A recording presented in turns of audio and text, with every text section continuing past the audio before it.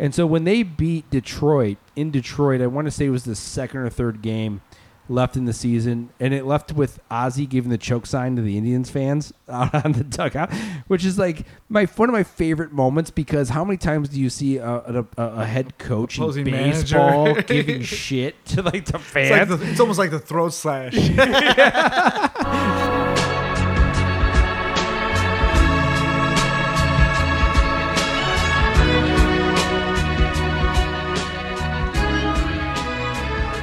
Well, hello, everybody. Welcome to the 68th episode of According to Alan. I am your host, Alan Moskowski, and we are recording live from the local 2 and 9 studios.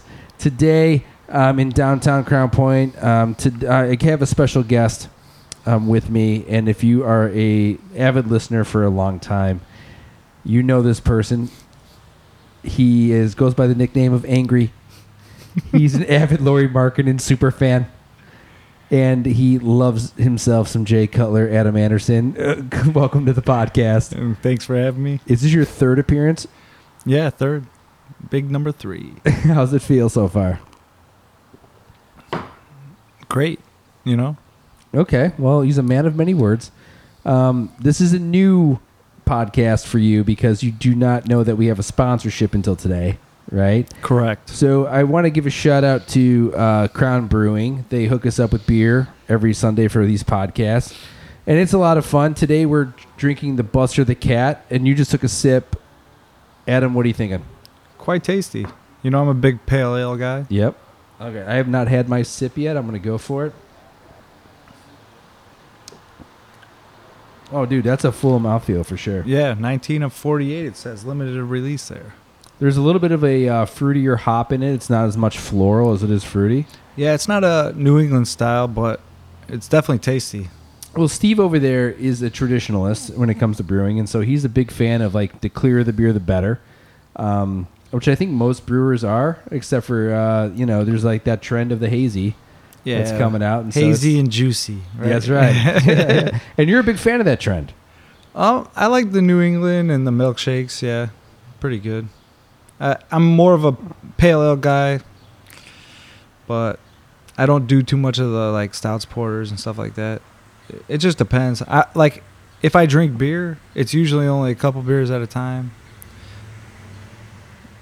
That's not true. We've both binge drank together. Oh, I mean, yeah, every now and then. But if you're binge drinking, you're not going to sit there and drink like 500 windmill beers? Yeah, that's not happening. Well, you can. It's just going to make you miserable next day for you. But, yeah, I prefer, the pale ales. But, yeah, like you said, the New England style or the milkshakes. That's what I'm into right now. So one of the reasons I'm glad you're on is because you're a big basketball guy. And the finals are happening right now, which is really intense. And we're as of the broadcast tonight, and this is Sunday, this is June 9th, the Raptors are up 3-1. Do you see them closing out that series? I hope so. Whether they do or not is a different story. I think a lot of it depends on how healthy the Warriors are going forward. But, I mean, Kawhi has surprised me, to say the least. Well, that's been the big thing, right, is that he's really proven himself. And a lot of the media kind of crowned him, at least in the offseason when the trade happened, as like a top 3 player in the NBA. And I think that was a little bit unproven until now, right? You can make the argument that he might be the best player in the NBA. He's definitely in the conversation. I don't know if going into the season he was looked at as top 3. I mean, you got to figure you got LeBron, Durant, Steph, Harden, Giannis. Well, I think Steph has taken a step down because how much KD has kind of dominated the ball, and people are like quick to forget his MVP seasons. But I feel like every time I saw Kawhi Leonard's name mentioned in the offseason, it was mainly about how great he was as a player and how he could be one of the top 3 players in the NBA. Well, I think you and I were talking about earlier, or I mentioned it to you. Kawhi sat out last year, so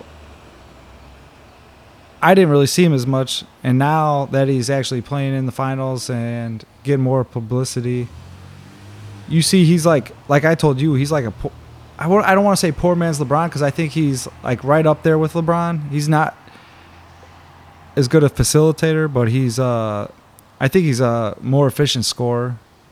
better defender at this point in his career anyway. Well, you mentioned that when we were at lunch today, and it definitely does resonate. I think the thing about LeBron, and like now we're starting to get toward the twilight of his career, and we can kind of talk about his prime in retrospect at this point. What made him separate between the greats and like the other players was his ability to go downhill towards the basket. Essentially, he was bigger, stronger, faster than everybody, and then he got the calls on top of it. He was bullying guys. He was basically bullying the shit out of and people. I see a little bit of that with Kawhi, but he's got more skill, I think, than LeBron.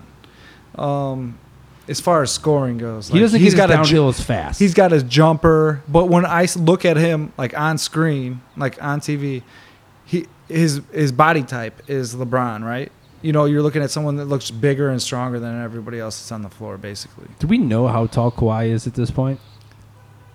I couldn't tell you offhand. I would guess 6'7". Yeah, I mean, I think he's in that ballpark for sure. 6'7", 6'8", something like that. I think the things that surprises me about watching Kawhi Leonard on an everyday basis, and I saw him in San Antonio, but like you said, that years might as well have been 5 years in today's world, right? Right.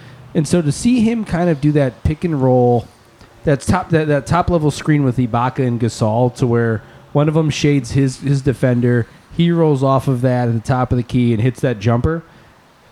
That's a guaranteed 2. Every time they do that, they're getting 2 points. Yeah, he's much more efficient than LeBron is at scoring the basketball, I think. Like, I mean, LeBron was getting to the line, like you said. He was going downhill. He was drawing fouls. He was getting to the line. But also the emergence of Pascal Siakam. I don't even know if that's how you pronounce his name. But well, Siakam is 43, right? Or 40, yeah, something like that. I don't know. He's legit.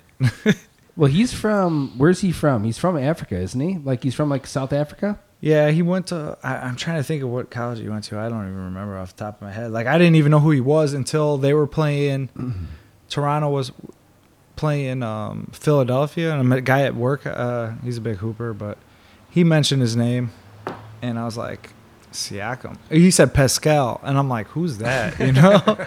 And then, what was it, game one? He had 30, went off. 30-something. I think he's been good. I'd say if it's not Kawhi right now, the power between the Raptors is that Kawhi's kind of like the staple, but it's those secondary guys that are chipping in for big games. Ibaka's game 4 was huge. Danny Green had games 2 and 3 that were crazy. Yeah, that was a big. And Siakam's game 1, which was awesome too. So I mean, it's been a great series to watch.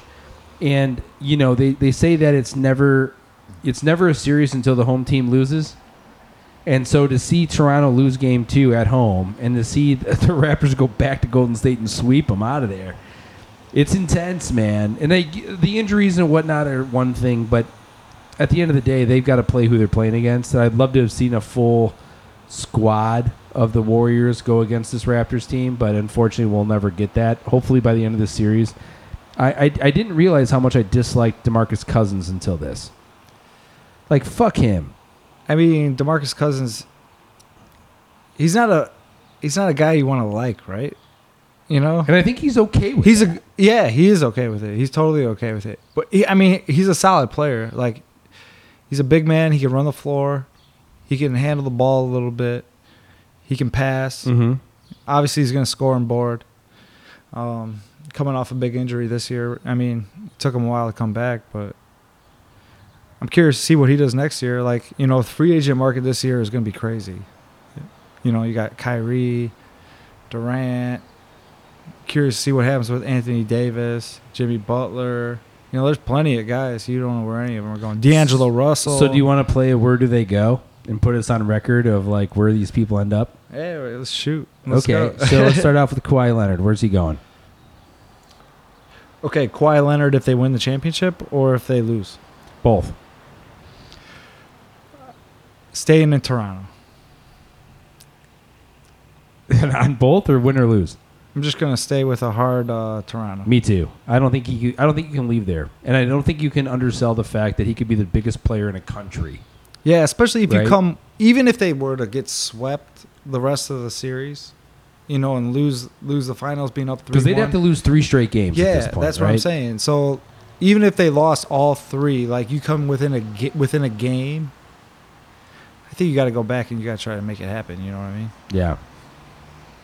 Okay, so we both are in agreement with Leonard staying with the Raptors. Jimmy Butler, where's he going? That's a tough one. I think he's going to the West Coast. I think he likes L.A. I'm going to go with the Lakers. Really? So Yeah. you're going to get I'm going to throw Butler, out the LeBron on the same squad. Yeah, I'm going to Is say any other free agent follow them? Not a big name. I don't think you're not going to see Durant or Kyrie going there if Butler's going there. Anthony Davis. Anthony Staying Davis. in New Orleans? Well, from what I've heard, he's narrowed it down to 3 teams he wants to go to, and that was the Lakers, the Clippers, and the Knicks. I don't know. That's a tough one. What do you think about that one? I think LeBron's party, this is what's crazy. We talked a little bit off air. I cannot wait for this LeBron era to end. And that's part of the reason is because LeBron James has gone an entire career without demanding a trade on a team. And then his representation represents another superstar and all of a sudden is making demanding trades. And the fact that these guys don't see that drives me insane. You know, like if it was LeBron James would never put himself in that situation to have an entire city hate him while he's still there. He clearly broke up with an entire city. And then he on national TV. The last game he wears a "That's All, Folks" T-shirt to the stadium. Right. Like he's over being there. That's a bullshit move on so many fronts, and it's amazing that LeBron's representation would allow that to happen. But the only reason why they would allow that to happen is because at that point it was L.A. Lakers or bust. Yeah. Right? And so that's what fucking drives me insane about this dude. And then New Orleans gets the first pick of the draft, and now they're trying to talk to him and see if he'll stay. Yeah, well, David Griffin took over, right? And so that's a big deal, at least for some NBA people. Not for me. I think if Butler goes to LA, I don't think they can't pay all these guys, right?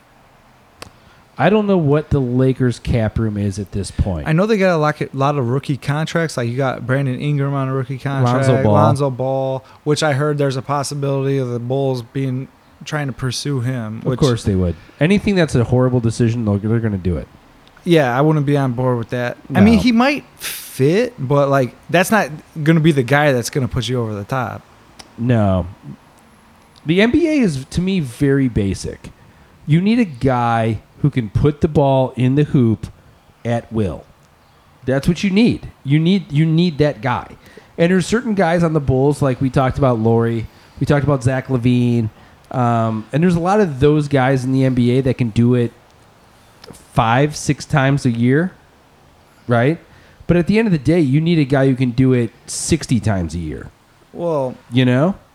Let's get this straight. Zach LaVine puts the ball in the basket quite a bit. He's awesome. I think he's like a high volume guy. He's good, don't get me wrong. But he is. I think there's Explosive. guys I'd much rather have at that position. Yeah. But, I'm a big Lowry fan. Everyone knows that. Right now. Obviously. If you've listened to me on the podcast, you're a big I'm a big fan. Lowry Markkanen fan. Yep. But let's be real. They need a point guard. They need some bench players. I've heard they might pursue Terry Rozier or Patrick Beverly. Both of those guys would be good fits. I'd be okay with either one. More so Rozier. Yeah, curious to see where they go in the draft with a 7th pick. I mean, you kind of missed out there. Like, I don't know what they were doing. They should have been tanking from day one last year. That's classic Bulls. Instead of tanking, you got to trade for Otto Porter and make yourself competitive for 10, 15 games before you bench everybody. And then you got Robin Lopez, who they could waive, cut him, let him go to a contender and compete, and he wins you a couple games on his own. Like, just because that's what He's a grinder. Robin Lopez does. He's a grinder. He's hard-nosed. Yeah. He's going to go compete. I mean, I like him. He's a good piece, but not for a team that's like, trying to get the worst record in the league. You know what I mean? He's not that guy. On paper, this Bulls team should be at least a playoff team. Even at the 8 seed, but then you got a real shift coming in the East that I don't think people are ready for. Well, not to mention, they fire Hoiberg, like a third of the way in the season, if that. Yeah. They bring in Mick Barks a lot? I don't even know his name, luckily. Boylan. I was going to say Boland, but That's a guy I work with. Yeah, Jim Boyle, dude. And then you extend him Yeah. after a shitty ass. After a mutiny. Yeah, it's unbelievable. Like, and I'm not a big White Sox fan. I know you are, but these Reinsdorf-run organizations are just mediocre. It's That's a what joke. that's what it is. It's mediocrity at its finest, right there. You know when the Reinsdorf organization is at their best? It's when they get rid of every veteran. They break it down to its like core pieces. They draft decently well, and they let that happen. That's the only chance you have is if you're a fan of a Reinsdorf team, because that 2005 White Sox team was great. No expectations going into the season. The biggest deal they made heading into it was getting Sweaty Freddy, and Scott Podsednik was kind of a throwaway with Milwaukee. You had 70 stolen bases or whatever the hell he had the year before, but a lot of that was homegrown talent. You know, they got El Duque, which from the Yankees, and Contreras, so those two things were big. But that was kind of add-ins to the core of what the Pierzynski trade. That was a big one, right? Because he's probably been the best catcher in the history of the Chicago White Sox. I know that's a hot take for a lot of White Sox fans because Carlton Fisk. Whoa. But I'm not a White Sox fan. I wouldn't go that far. dude, I don't know if any White Sox fans listening right now can say that A.J. Pierzynski did not have a bigger impact on a White Sox club more than Carlton Fisk did. Man, Fisk didn't even use the White Sox logo to get into the Hall of Fame. That's a nod. That's a knock down the belt. true, but what about Ron Karkovice? Those are like the only other two catchers I know from the White Sox, by the way. What about Mike Lavalier? Nothing? Spanky? Giovanni Soto. He was a White Sox His man brief coach. stint. He was, dude. You know what drove me crazy about Giovanni Soto is why do you have to throw the ball back to the pitcher on his knees every time? What's a flash that cannon? Unbelievable. But yeah, and so like when it comes to the Bulls, that it's the same kind of component. They got lucky with Derrick Rose. They had a young nucleus around him, and like the Luol Deng, the Joakim Noahs, and that were really good around building around him, and so they were able to kind of build that. That is not neither organization are organizations that are able to build without that component. Yeah, it's all homegrown. They can't attract free agents, and I don't know if that's just word of mouth throughout the league. I'm Like, sure it is. because how many times did the Bulls have the opportunity to go out and get a big name and they couldn't land them? Yeah. They just couldn't do it. And like you said, you had Joakim Noah, who thought he was going to be what he was when he came out. He was legit, and I hated him. Like Yeah, we all did. And he became one of my favorite players. He far exceeded my He was expectations. A.J. Pierzynski for the Bulls. Yeah, Yeah, he pretty was. much. Yep. AJ Just talked a lot of Pierzynski shit, man. taking blows from Michael Barrett. That was a cheap shot, and we all know it. Yeah, but it was cool. I guess Pierzynski's supposed to be commentating on the Cubs side in this next Cubs Sox series. Oh, really? Yeah, he's supposed to be in the booth. Wow. I mean, I enjoy listening to him. I've seen him listen to some of the analysis on ESPN. I think he's good. Oh, man, he's the man. Yeah, he's good. Love that dude. One of my buddies, actually, one of his ex-girlfriends used to babysit for AJ Pierzynski and Joe Creedy. No way. So he's actually ate at his house and stuff, you know. That's cool. Drove his Range Rover and That's stuff. cool. Yeah, it's pretty crazy. Yeah, but you look at that Sox team. I mean, it's Creedy at third base, homegrown. Juan Uribe, not homegrown. Tadahito Iguchi, not homegrown. Obviously, he's from Japan. Paul Konerko, homegrown. AJ Pierzynski signed as a free agent from San Francisco after kneeling. When he kneed the doctor in the nuts during a mound visit? Is that what he did for the Giants and got knocked out of there? Classic. Left field, I think you had who was playing left on those teams. I know you had Rowan in center, Dye in right. So it had to be Podsednik. Yeah, Scotty Pods. Yeah. Yeah. Crazy team, man. Who was Carl the other Everett guy? was DH. Who they have? Dwayne Wise, was he on that team? Or No, that He was was after. afterward? Yeah, you had at that point Willie Harris was the Dwayne Wise. I had a conversation about that 2005 White Sox team with one of my buddies, huge White Sox fan. Okay, I know where this is going already. Would I know you where this is going consider already. that run they had in 2005 luck? No. I mean, you have what, 4 complete games out of starters in the ALCS. in the ALCS? Yep. Like, how many times have you seen that? Never, right? No. So you wouldn't consider that like lucky?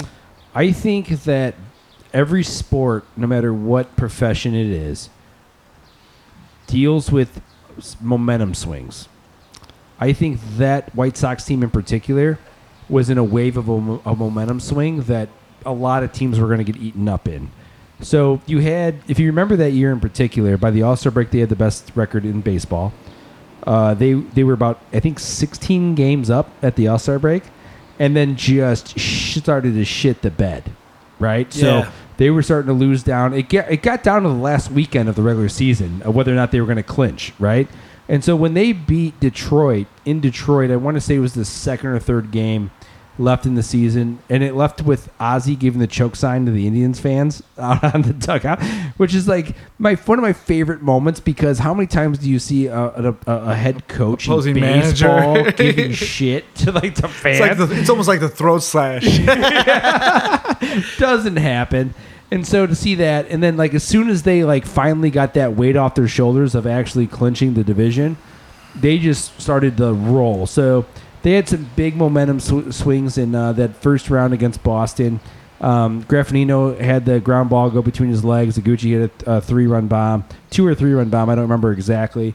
El Duque, the game-clinching game, came in, bases loaded, no outs, got out of the inning with no runs scored.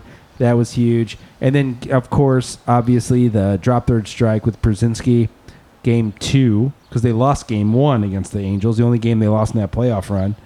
And ended up rallying back to just destroy the next 4. So that was a huge momentum swing. And didn't Jeff Blum have a big hit in some Huge. point? Yeah. Huge. Blum.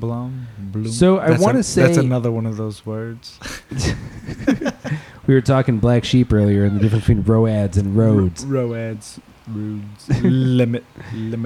So really great. Same thing with like you got to like the Cubs championship in 16 is, you know, you start to look at it and there's a lot of ups and downs, right? And then it comes down to like they got destroyed in Chicago, right? Yep. And then Rajai Davis hits that 2-run bomb to tie it up, which could have been just the end of the, which is crazy to think about in the event itself and how much it meant and the momentum of that situation. And then for them to come back, have the rain delay, which is probably a sign from God in all seriousness. And then the one thing Jason Hayward has done in his contract is been able to talk the Cubs out of not folding. At least that's the way the story's going, right? The narrative's been written. Take that World Series, you know? Hell yeah. And he's worth every penny for that alone, even though he sucks. He hasn't been that bad this year. I have to look at his Yeah, numbers. I keep hearing everyone tell me how not bad Jason Hayward is. I mean, but. obviously, you want him to produce more. His power numbers are obviously lacking. But So true or false, he's the reason why you can't sign any other free agents right now. Well, I mean, they just got Craig Kimbrell. Yeah, but why didn't they do it in the offseason? And then why weren't You- they in on you Bryce wanna Harper? know- Why weren't they in on Bryce Harper? But do Why you weren't really they in on want Machado? Bryce Harper? Yeah, he's leading the Phillies are leading the NL East. The Phillies are leading the NL East. What are Bryce Harper's numbers? Well, Let's I can look look the- it up let's while look we're these doing up. that. Yeah. I'm good with that. I mean, what he hit last year, 240 or some shit. yeah, but you know, I mean, the guy is just he's a game changer. Don't in your get me lineup. wrong. Don't get me wrong. When we were playing the Nationals in the playoffs, when he came to bat, I was definitely like worried every time he came up, regardless of Remember the that situation. weekend that he had against the Cubs, where it ended his entire like hot streak, where Madden walked him 9 out of 10 times intentionally. It was during a regular season game. Yeah, I do remember that. That was great. Has there ever been a more overrated manager than Joel Madden? You want to know what's funny is me and my buddies, like I've said this before, probably, I don't know, on the podcast, but we have a group chat. Everyone talks shit about the Cubs and Sox. And at the start of the season, we're like talking about like how if the Cubs, they started off slow, you know, we're like, if they keep going, or how soon is Madden going to be gone? And everyone's like, yeah, I think it's time for him to go, blah, blah, blah. Now they're back in first place. No one said a word about Joe Madden. You know, winning cures everything. It does until you get to the playoffs, and every decision matters. Don't get me wrong. I do question some of his pitching decisions, but there's a reason he's managing the Cubs and I'm not. So Yeah. batting Well, that's not fun to be literal. He's batting 251 right now. Yep. How many bombs? We got to be in the 12 to 15. He's got 44 ribbies. Yep. Before the All-Star break. So where are we at? 12 to 15 homers? He's got to be in that range. I'm trying to find it. I'm not the best at looking up stats. You don't know what the home run category looks like on your phone? Let me just... There we go. No, it's... I got hits, runs, games played, at-bats. That's crazy. What are you looking at, ESPN? I don't even know what this site is. Baseball Reference is the move. Baseball Reference, huh? Here we go. BaseballReference.com. Okay, nice. 11 home runs. So he's on the low end of where he should be. Yeah, 60 hits. No? I mean, but that really, if you look at his career stats, let's see, here's his career: 277 average, Mm-hmm. 195 homers. He's a more power George Brett. But And plays a outfield didn't position. George Brett have hit for a better average though? Yeah, George Brett flirted with 400 a couple years. Yeah. See, I mean, like if you think about it, like I'm looking at this right now, his highest average He definitely hit 300, I would say, if I were to guess. in 2015, His MVP year, he had to be over 300. he hit 330. Yeah. Other than that, here we go. Mm-hmm. 251 Okay. this year. And I'm going backwards. So 251, 249, 319, 243, 330, 273, 274, 270. So he's like a career 270 hitter, Yeah. basically. You know what? I agree with a couple things here. I don't think I'd give Bryce Harper that money just because of he's not Miguel Cabrera in his prime, and I think that's who deserves that kind of money. And so I think there's only really one person in baseball that's consistent enough to deserve that type of money, and that's probably Mike Trout. Other than that, what? I've got something for you. Oh, here we go. Let me see here. Are you going to be an anti-Mike Trout post right now? I like Mike Trout, but You're going to anti him let's right see now. here. Let's see what I got here. Mike Trout. One of my friends sent this to me. It's a Mike Trout compared to Anthony Rizzo's stats. Oh, get the fuck out of here. Over their career. Okay. How many seasons? Exact same seasons? Exact same amount of Okay. at-bats and seasons. July 8th, 2011 is when Trout's career started. Okay. July 9th, 2011 is when Rizzo's career started. Okay, so we're talking about the exact same time Basically, frame the here. exact same day. Okay. Home runs, Mike Trout, 254. Anthony Rizzo, 207. So Mike Trout's got the edge. Almost by 50. RBIs, 685 for Trout. Rizzo, 678. So he's got him by like 13. Or no, 8 of them. And let's be straight here. My math is Mike, terrible. Mike That's 7. Mike Trout literally has been batting like leadoff and two-hole for the Angels for Okay. ever. Doubles, 238 for Trout, 243 for Rizzo. Okay. Gold gloves, 0 for Trout, 2 for Rizzo. But I'm not saying that you can compare Rizzo to Trout. Wait a minute. You're saying Mike Trout's never won a Gold Glove? That's what this says. No way. Let's look it Come up. on, dude. He's been robbing home Anyways. runs forever, dude. Anyways. But you're looking at the amount of money that Mike Trout's getting compared to Rizzo. $400 million. I don't know what Rizzo's making, but he's in. Well, he's still on like a cheap contract.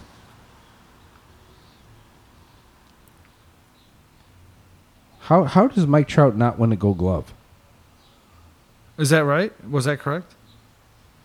Because one of my buddies sent me that. It could be. It could be Oh, total, boy. It could be Here total we go. bullshit. Here we go. I don't know, man. No, he doesn't have a Gold Glove. Just popped up. So he's the two-time AL MVP. He's the AL Rookie of the Year, 5-time Silver Slugger, 2 All-Star Game MVPs. And he's not won a Gold Glove. How crazy is that? That's fucked up. I had no idea. Because he's been pretty stout in center field, and I've seen him play a home game in Anaheim. Really awesome to see how much the fans get behind him, even though it was scattered. But it was a midweek game, so I can't get the Angel fans too much shit on that one. But it was more of like a White Sox crowd than a Cubs crowd. I'm just really shocked that would be the case. Because I wonder how many center fielders. Well, Kevin Pillar in Toronto is a fucking. Well, now not in Toronto. He's in San Francisco. He's a stout center fielder, man. So I guess, you know what? And who's that? Is it Kevin Kiermaier from Tampa Bay that probably won some? Oh, he's legit. That dude's fucking winning them all the time, too. So I guess there is a little bit of competition in the AL for center field. It's fucked up, though. I would never have guessed. I wouldn't have guessed that either. So the Gold Glove has gone by, like, position in the outfield. Like, a right fielder gets it. It's not just 3 outfielders that get it, right? It might be. It might be, dude. You know, that's what I wasn't sure. So, I mean, I don't know how to do enough dead air time here to not let that happen. Mookie Betts has got to have one, right? Who has won the Gold Glove for outfielders in the AL? And here's Google. Well, you should have just spelled it out. Just save more time. American League winners. Here we go. I don't know, dude. Okay, it goes back to 61 or whatever. Here we go. Okay, I'm right there. So, last year, the 3 players that won the... Okay, so it looks like right field, center field, left field. Okay. You got Mookie Betts, Jackie Bradley, and Alex Gordon. Those are your 3 Gold Glove winners of the AL. Alex Gordon last year? Dude, Alex Gordon is like... He gets a lot of love in left field. For whatever reason. He was a former third baseman. I don't really get it. So, going to 2017, we've got Mookie Betts in right. So he's a 2-time Gold Glove winner. Byron Buxton from Minnesota won the center field. And then Alex Gordon won again in left field. You're shaking your head no. I don't watch a lot of Alex Gordon, but I mean... I guess he makes all the routine plays. You know? Obviously. Oh, wow. 2016. Here we go. Which I would never put this guy on the list ever in my life because he throws about as good as my 1-year-old daughter. That's Brett Gardner in left field. Won the Gold Glove, which makes no sense. Kevin Kiermaier in center field. Mookie Betts in right field. So he's won 3 straight Gold Gloves at this point. Well, then you got to think Mookie Betts is going to get paid. Oh, yeah, big time. I see him in Boston in 2 weeks. Oh, nice. I'm excited. Yeah. June 22nd, 23rd, and 24th, I will be in Boston seeing my White Sox. Have they started to turn things around? I know they started out pretty shitty there. Sale's last 7 starts, she's been back on pace. So that's the linchpin, you know. 15, you got Cole Calhoun in right field, which is a Trout teammate, which doesn't win the Gold Glove, which makes no sense. Kevin Kiermaier in center field. Yoenis Cespedes in left field, which he had his good years with Detroit in that time. And then 14, dude, Alex Gordon is fucking... What? It keeps going. Okay, so Alex Gordon, dude. Alex Gordon's won it. He's like the best left fielder of all time. Is that what you're saying? It sounds like. So in 18, left field, he won it. 17, he won it. 16, he didn't win it because it went to Brent Gardner for whatever, God knows what reason that is. Yoenis Cespedes in 15. Then it's Gordon in 14, Gordon in 13, Gordon in 12, Gordon in 11. I'm going to see if it keeps going. Franklin Gutierrez won it in 2010. Who the fuck is that? Your guess is as good as mine, dude. Okay. That's crazy. Alex Gordon's got 7 of them? Is that right? Or 6? So Alex Gordon has 1, 2, 3, 4, 5, 6. This is bullshit, right? Like, I mean, and you can't even... Can you recall one Alex Gordon defensive play? Like I said, he makes all the routine plays, you know? And he's a former third baseman. He's supposed to be like the next George Like, Brett. when you see, like, Sports Center top 10, it's never Alex Gordon. Ever, right? I mean, I can't remember that. You know what? If we're on Sports Center and we're on ESPN. I can rant about that for a little bit if you want me to. Yeah, let's hear it. So, when I was younger, right, and I'm not going to be like this traditionalist that kicks it back, but it was very clear that they at least knew their fucking role, Oh, right? I was gonna say you used to walk uphill in the snow. No. Both ways to school. I think that it was like, okay, so it was the three major sports. It was baseball, basketball, football. Hockey was sprinkled in. Now you get to ESPN and it's wrestling and it's celebrities and it's fucking all this dumb bullshit, golf, that starts to take like a certain precedent over like the certain programming of what they're doing. And that drives me insane. For the biggest reason is the top 10. You watch the top 10 right now, it's like 3 lacrosse plays. It's like 3 plays that are from high school fucking somewhere that I didn't even know even existed. Maybe even junior high. It's like, dude, I honestly, that's cool to see, but I don't care. Do you feel the same way or no? I do. I want to see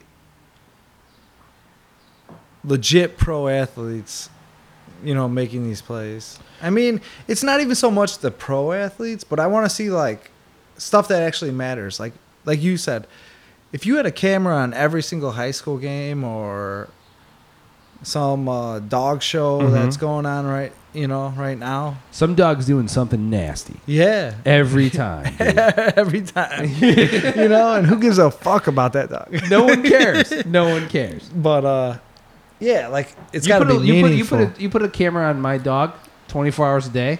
Something cool is going to happen. Awesome. Yep. Exactly. Yeah, I don't need to see it on my top 10. So, like lacrosse in particular, it's not even like a real fucking sport. Awesome sport. I would love to have played it, but if you're not like a legitimate sport for the high school regulations of what that is, fuck off. I'm not gonna knock lacrosse. No, I'm not. I don't believe what lacrosse I said was knocked at. Lacrosse. You said it's not a real sport. It's not. Rugby isn't either. Lacrosse is a legit sport. No, it's not. And I'm not just saying that because my cousin plays it. According to the IHSA, in Indiana, it's a club sport. But if you go somewhere else, like you go out east, that's big time. Sure. You go out to Denver, it's big time in Denver. Oh, yeah. But my cousin, like I said, my cousin's big time in lacrosse. I can't knock it. He's doing great. He's going to be a junior next year. I saw him playing catch in your front yard during Adley and Miles' birthday party at your house. He's legit. He looked like he was good. No, he is good. But he's it's a big club kid. sport. He's a big kid. Well, not over. He's at Lincoln Way, right? Lincoln Way East. He's going to be a junior next year. Shout out to Ethan Sieb. Nice. Go check him out. He's got a highlight tape on YouTube. Oh, I'm sure it's on all over SportsCenter Top 10. Yeah. Maybe after this podcast. But no, he's legit. He plays travel ball. He's been into it. He's been into it for about, man, I want to say like 7 years now. But like you said, Indiana, it's not IHSAA sanctioned. But over in Illinois, I believe it is. I don't think it's there either. I think it is. Okay. Well, I'd be willing to go regardless. Yeah. I think it's a legit sport. It for sure is well, a it's legit like hockey's not IHSAA sanctioned. No, legit sport. But there's just not enough involvement. It kind of depends where you're at. Like that's big time out east. Like obviously the Midwest is just now catching on to it. I mean, it's cool sport, like you said. I would have probably played it. Like I'd love to in the spring if they had it. But fuck yeah. We were stuck to like track and baseball. Oh man. Yeah, baseball. No. Speaking of baseball, how about the 219 injection of Major League Baseball that's going on? Dude? Yeah, it's pretty cool. Like, obviously, I don't know a ton of the guys, but you're more familiar with it than I am. But shout out to Cody Hosey. I used to play wiffle ball back in his backyard with him. That meant the world to him. Yeah, I'm sure. I probably made him what he is today, but. Yeah, 25th draft pick for the Dodgers. That's pretty crazy. And then Plesac making his major league debut. Yeah. It's the first time for me being in. So, like, from 2007 to about 2013 is when my, I guess, involvement was during that era. And that's pitching lessons, that's camps, that's instructional leagues, that's fall baseball, that's coaching at high schools.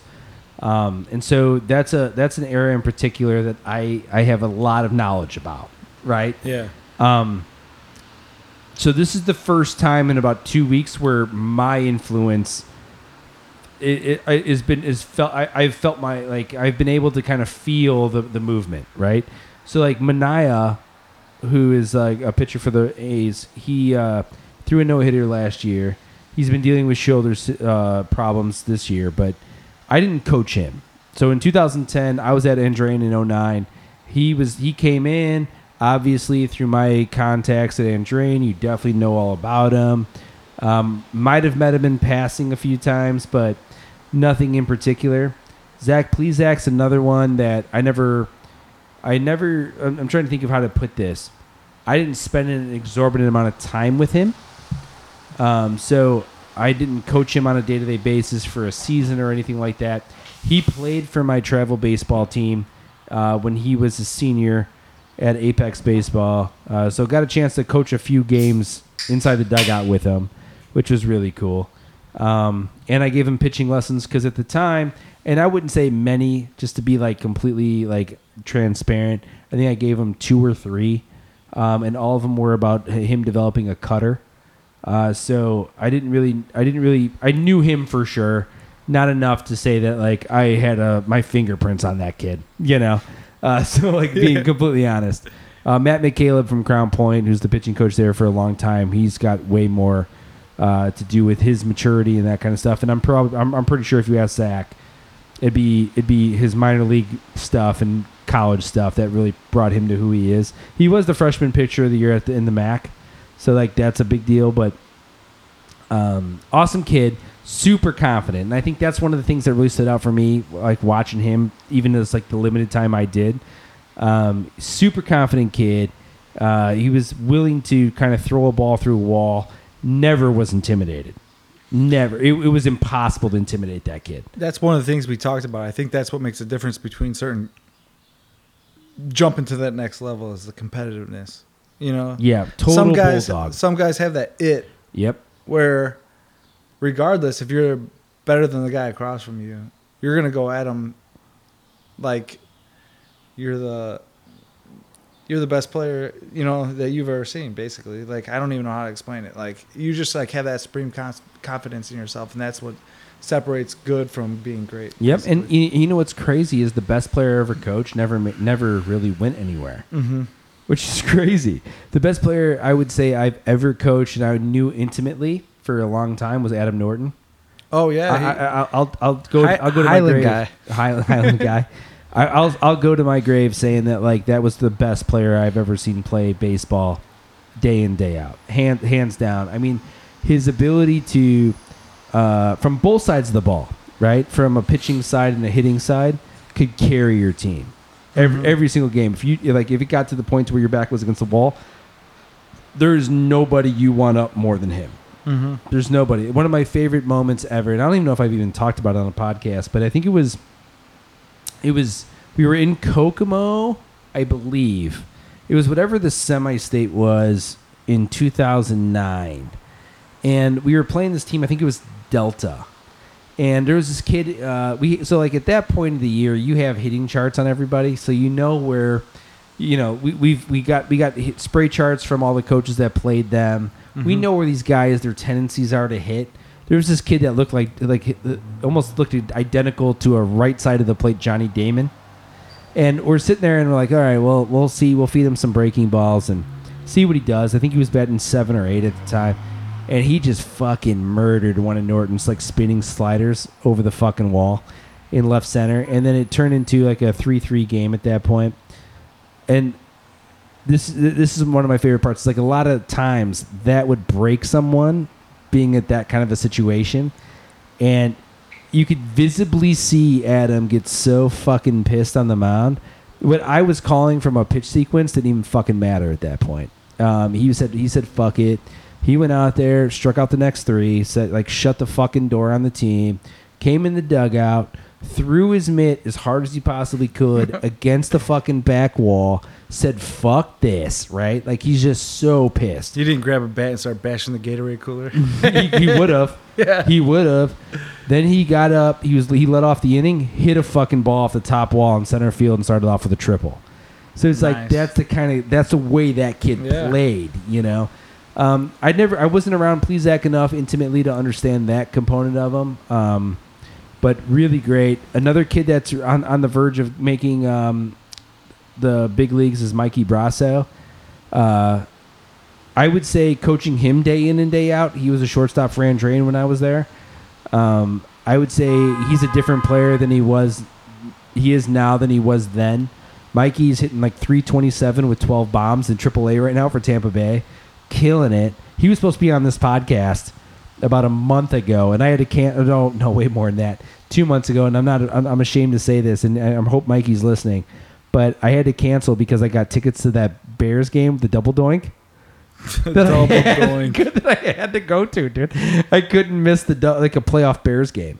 I couldn't miss it. So I had to cancel the podcast when Mikey was on.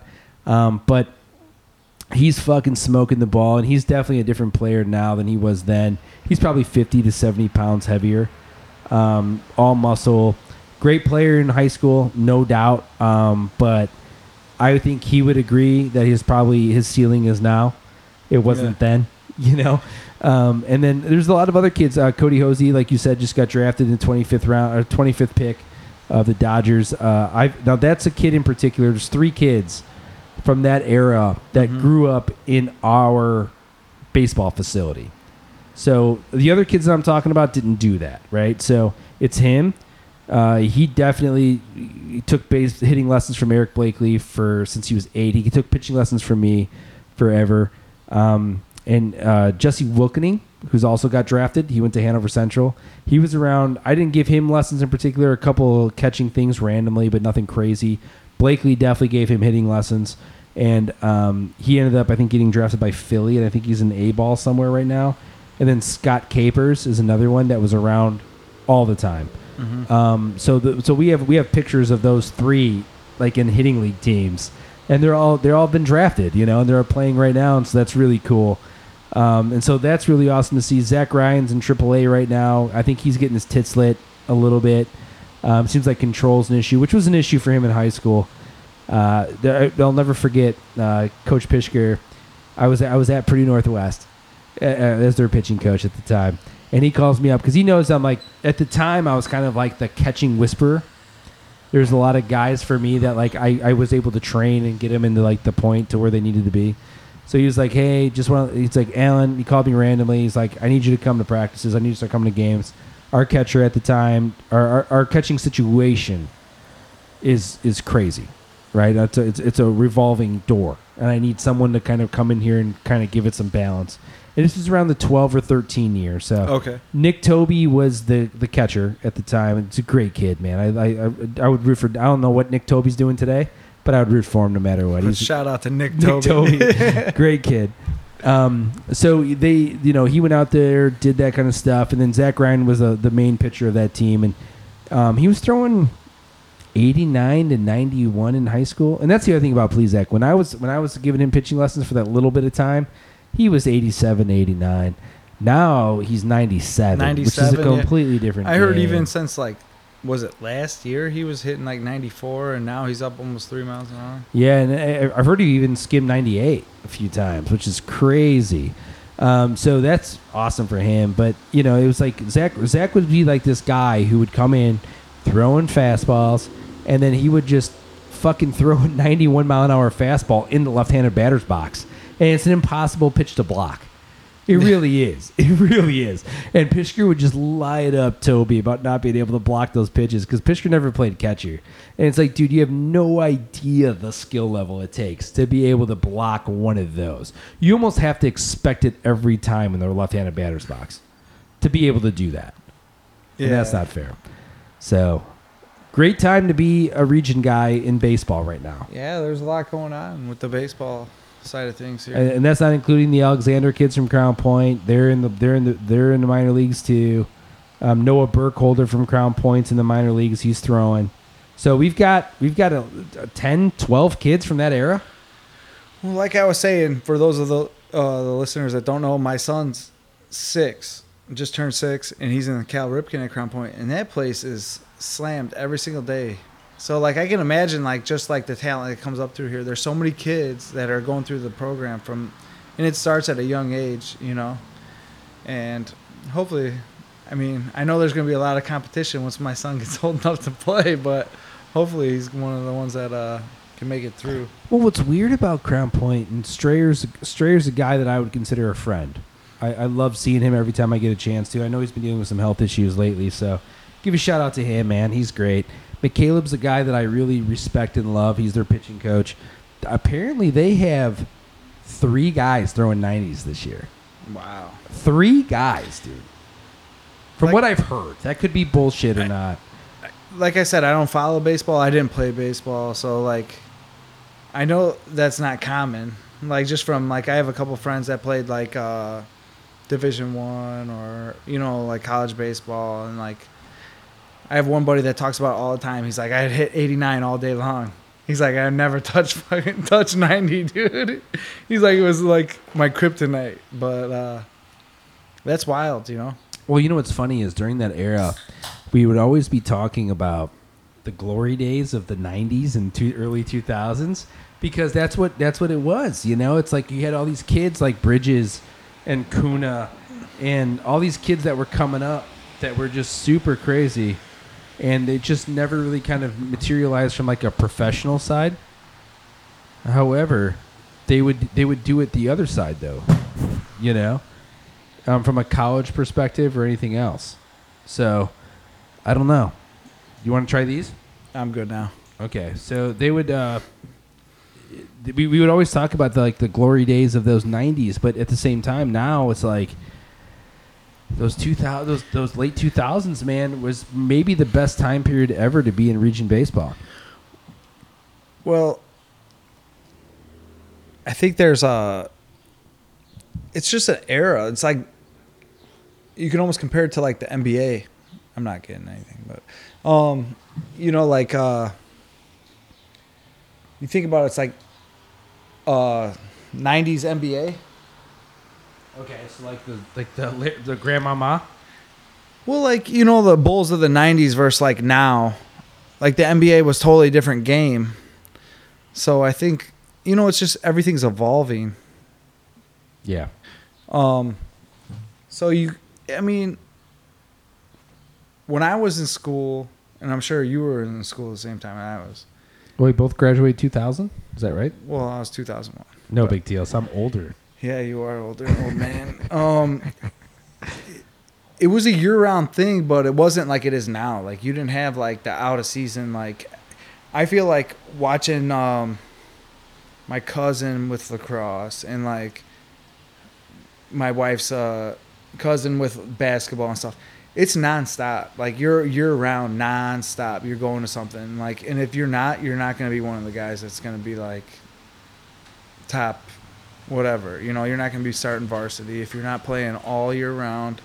You're not training, and it's like, I don't know if it matters. Like I played a bunch of different sports. You played basketball, baseball, right? Yeah, I played basketball up until about 8th grade. So I finished my junior high in basketball and didn't play in high school. And I've heard it doesn't really matter too much, but I feel like it's more specialized now.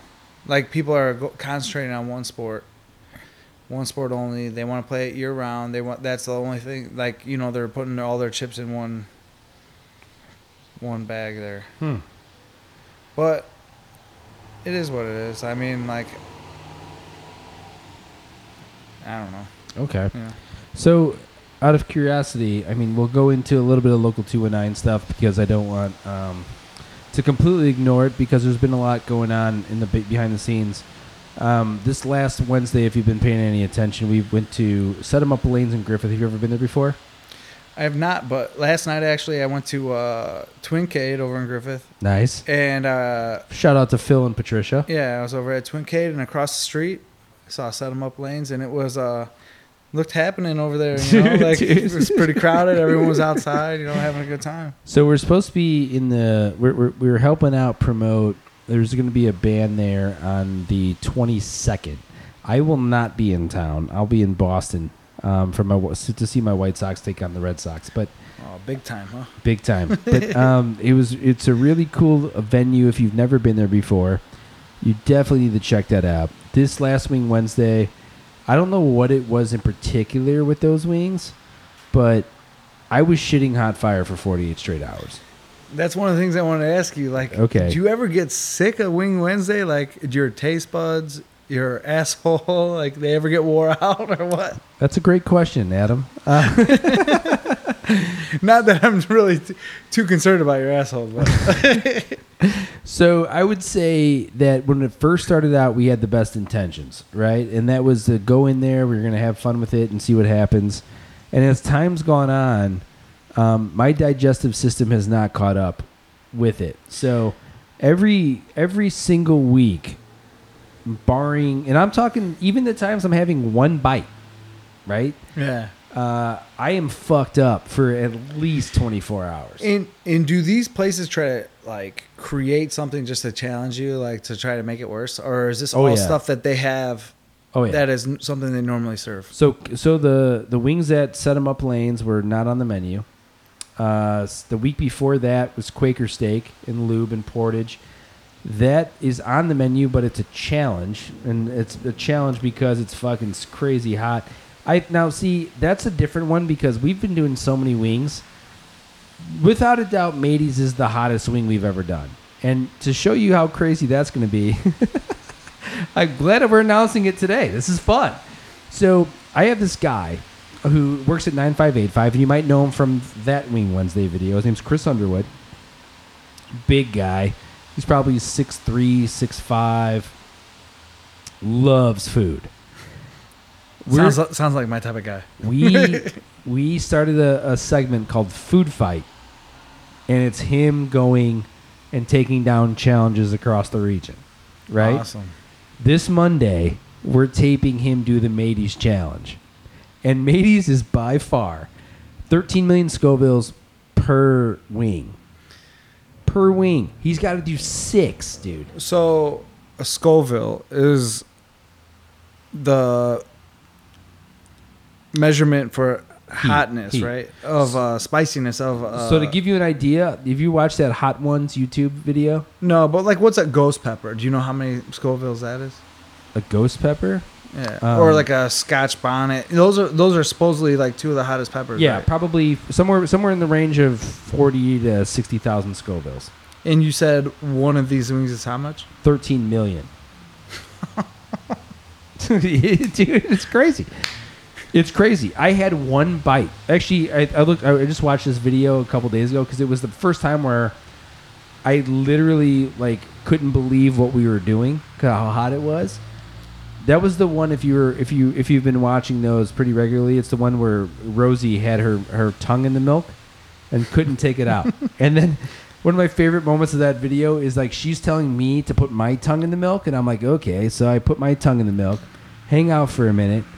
She ends up drinking my entire glass of milk. So we essentially made out during that segment. It was insane.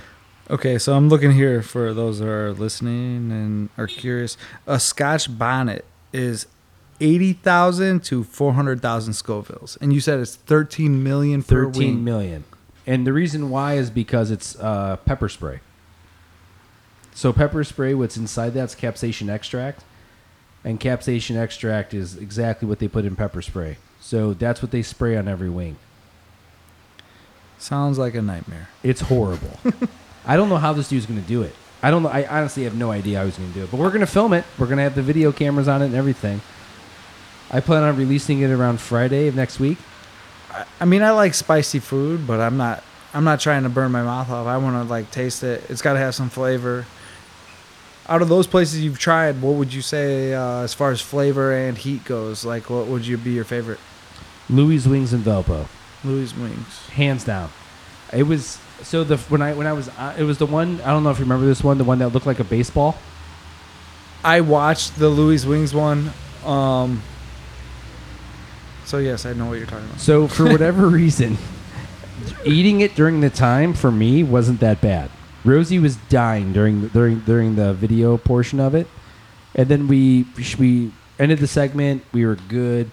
We got off air, and then I had another like real wing, not the boneless wing. Mm-hmm. Destroyed me. But for whatever reason, dude, the taste of it made you want to keep going back. Keep going back. And it's like the Flamin' Hot Cheetos.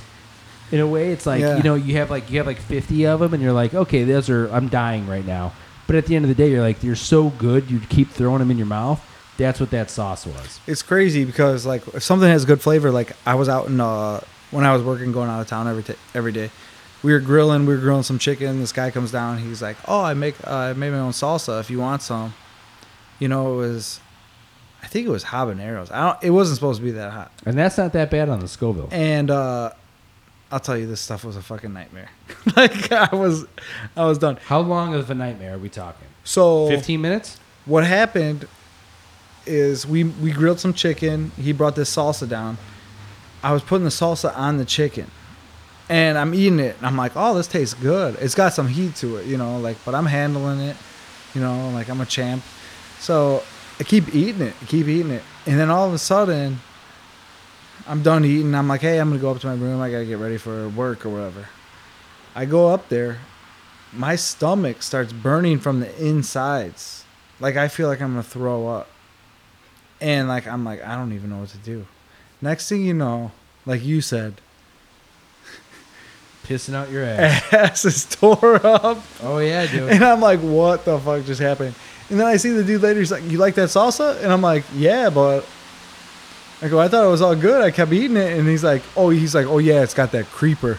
I'm like, what the fuck did you give me, dude? It was bad. Oh, It yeah. was really bad. Oh, yeah. The last time I had Mateys, and this is no joke, the last time I had Mateys, I couldn't work the rest of the day. I had to go home. And then I had to pick up my daughter that day because we were filming them on Tuesdays at that time. I couldn't trust being 10 minutes away from a toilet. And this dude's about to take on 6 Monday. Oh, man. I'll have to tune into that one. Well, so we have like a waiting list for these Wing Wednesdays now, which is really cool. There's a lot of restaurants who want to be a part of it. The problem is that like every once in a while you get in these like little funnels where you call the first 5 that want to do it, and you're like, hey, we'd love to do it, and they're like, well, this isn't the best week. We've got a million things going on this week or whatever. So we're in an in-between week, so it's not going to be me and Rosie doing it Monday. It's going to be Chris taking on the challenge for a Wednesday, for a Wing Wednesday. All right. So it'll be pretty fascinating. But I'm really excited about the name Food Fight. Yeah. It's a cool name. So, have you like looked into other places that have different food challenges around the region? Yeah. So we tried one already that hasn't been released yet, and we took Chris to Big Time Burger in Portage. That was a 5-pound burger with 2 pounds of fries. And dude, that was fucking crazy. Did he destroy that shit or what? No. He got destroyed, dude. That's crazy. Destroyed. Because I used to my thing was I used to eat fast. Like I could eat something really fast. And I could eat a lot too, but I've always wondered how I'd do in some of those food eating competitions. No way. But a 5-pound burger with 2 pounds of fries is not happening. The only way you could do that Is get high as a kite? No, even then, because I think Chris might be at that time. Either way, you have to be a professional eater. You have to be. You have to know the fundamentals, dude. You got to know to dip the bread into the fucking water. You got to be doing that shit because there's no way a human being can normally do that. There's no way. Yeah. I mean, if you think about it, how many hot dogs could Joey Chestnut eat? Fucking Kobayashi- who knows? Kobayashi? A fucking million? Dude, those dudes eat like fucking 80 hot dogs, dude. And like, I don't even know how many minutes it is. What is it? 10, 15 minutes? I don't even know. Here, maybe I can find it. That's crazy. That's crazy shit, though, dude. Like, I can't eat. I don't really like hot dogs anymore, but So I asked him. when I used to eat hot dogs, dude, can you imagine eating more than 5 hot dogs in like 10 minutes? So I asked him before we went on what his expectations were, and this is what he said. Let me put it up all the way. Underwood, feeling nervous at all? No. Being nervous is for whips. I dive in head first, man. All or nothing. Do you see anything as like going to be the harder challenge? I think the biggest challenge here is going to be all the spuds, all the fries. But I think I can push through, man. A little bit of carbonation. Fries gonna be All tough. good. Yeah, fries are good tough. Did I've we, had a nightmare about the fries. did we get a time on how long you have? 30 minutes. 30 minutes. 30 minutes? Do it in 20. I love his confidence, but hang on. That's him. That's Chris. Hang on. He lost me though right away when he said a little carbonation. That is the wrong plan. Wrong move. Wrong plan. And he knew it right You after do not he did want it. any carbonation. Those, you know what those guys use? Iced tea. Oh yeah. You can how many glasses of iced tea can you drink in a row? I can drink a shitload of iced tea. I can probably drink a gallon of iced tea. All right. Like brisk. Yeah. Like that ice that Lipton's dude, I used to brisk, down dude. that shit like it was water. But So midway through the challenge, I asked him that. I asked the manager this. Ready? So how do you feel about what he's doing so far? I mean, he's done really good with the burger, but I feel he should have probably had a little bit of those fries when they were fresh. House cut fries tend to deteriorate pretty quickly. So that was the head chef saying that you probably should have eaten the fries first. So I'll show you what kind of happened. So this is the scenario that we were in, which is really cool. This is the first time where the restaurant fully stopped when we were there. And so you can kind of see here all the waiting staff, everybody's there watching, right? Mhm. And it was really cool to see, but dude, he just couldn't. He couldn't do that. It was too much burger. dude, It 5 was pounds. Too much 5 burger. pounds of a burger, dude. I've watched a lot of like Man vs. Food and shit like that. Like, and I can eat. Like, don't get me wrong, I can fucking eat. Like, but 5 pounds, dude. Think about that. That's what 20 fucking quarter-pound patties. Yeah, dude. Yeah, dude. Get the fuck out of here. Dude, I felt so bad for him at the end because he was just so like frustrated that he couldn't do it because like essentially we got cameras, we got a crowd, and like I felt so bad for him because like initially he was like, dude, you heard his pregame, 20 minutes he said, Yeah. and then it got to be like, fuck, all right, let's see what he's got, let's see what he's capable of, and he's like, dude, he told me after the fact that he's like, I slept the second I got in the car, I slept. We got home. And I slept for another 3 hours. He was like done. That's crazy, dude. And he probably knocked out 2.5 pounds. That's it? Yeah. I could show you what it looked like. Here. Let me see. Are you guys going to be posting it? Yeah, so we plan on posting this out. You know what the problem is that I don't want to make him look like a pussy coming out of the gate. Oh, but you're just going to talk about it right now. Well, there's a difference between my listeners and the people who watch what we do. I think that like he did an amazing job, but this is what ended up being left, which is a lot. What is that, everything? So this is what it started out as. Let me see if I can find it. Okay, maybe. Here, let me see what this is. You think he's gonna do it? Yeah. All the fries. Yeah. You pick the right person for the challenge. You can eat it in sheer scope. You can eat it in size, no doubt. So that was with the staff before we went on, and so there you can kind of see the size of the burger.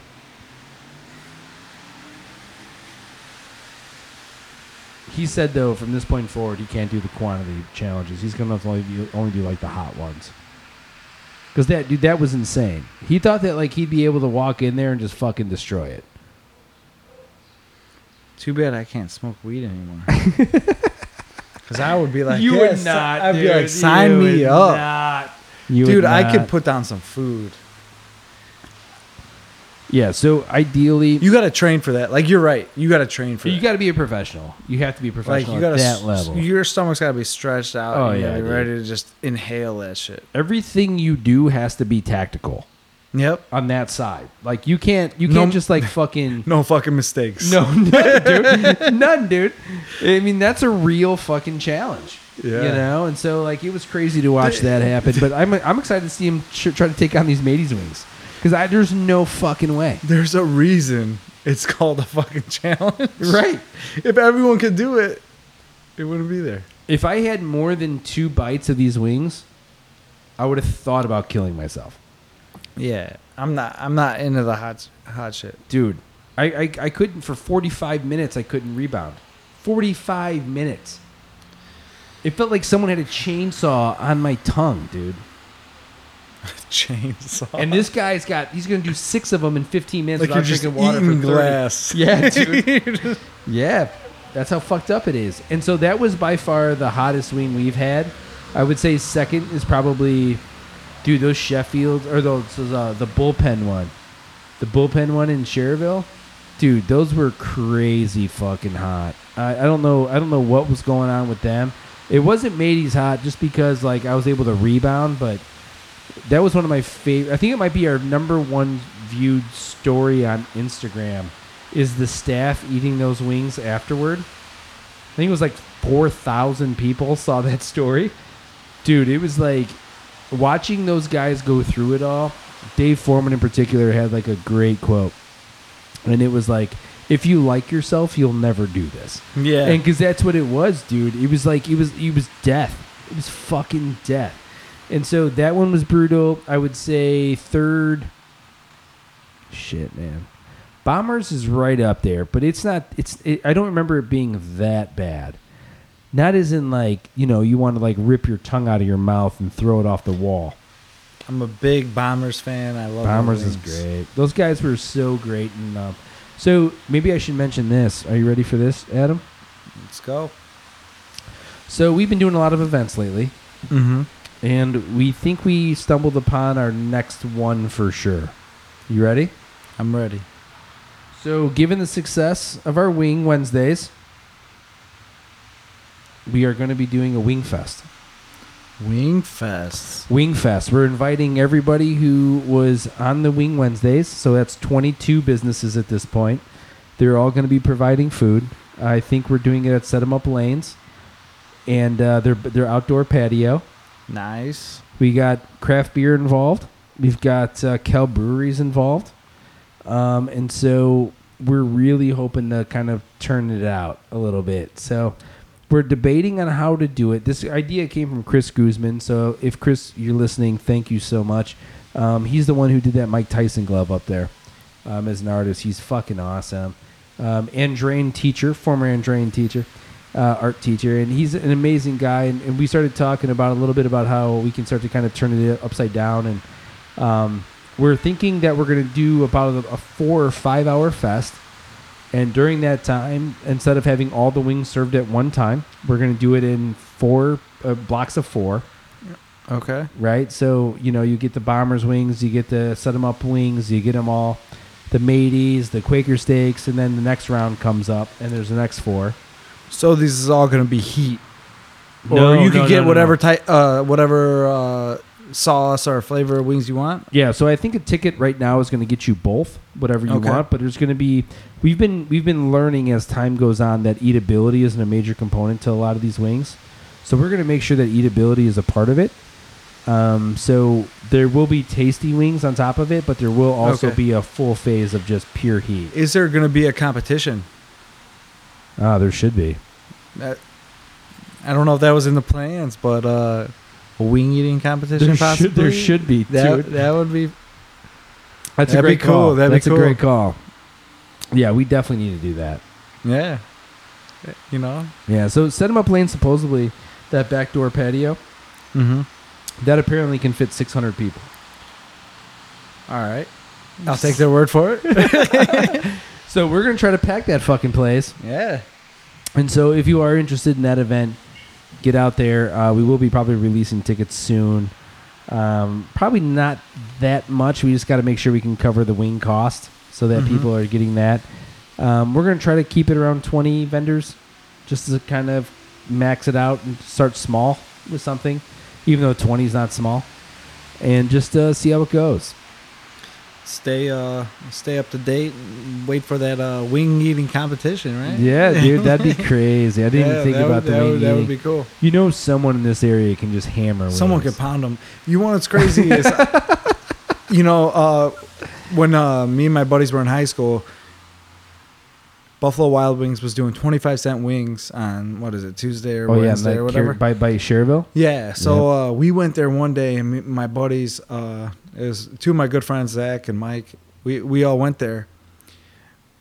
We did a wing eating competition between the two of them. We got up to 70. We went to their hottest sauce they had. For one of you or all of everybody? They each had 70. We went to the hottest sauce they had because we were starting to run out of money. We were high school kids, you know. So we went to the hottest wings, and one of them ate like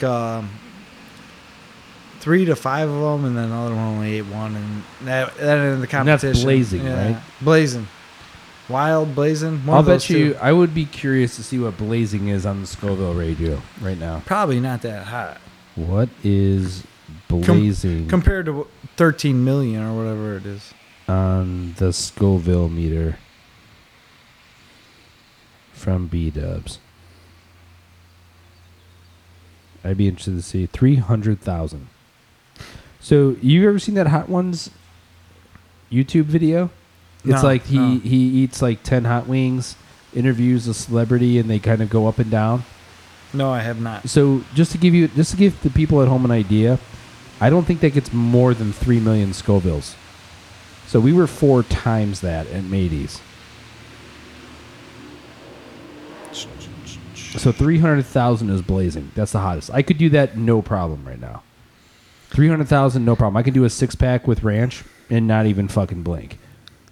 I'm that like that you confident. said, when you do the wings, you don't do ranch, right?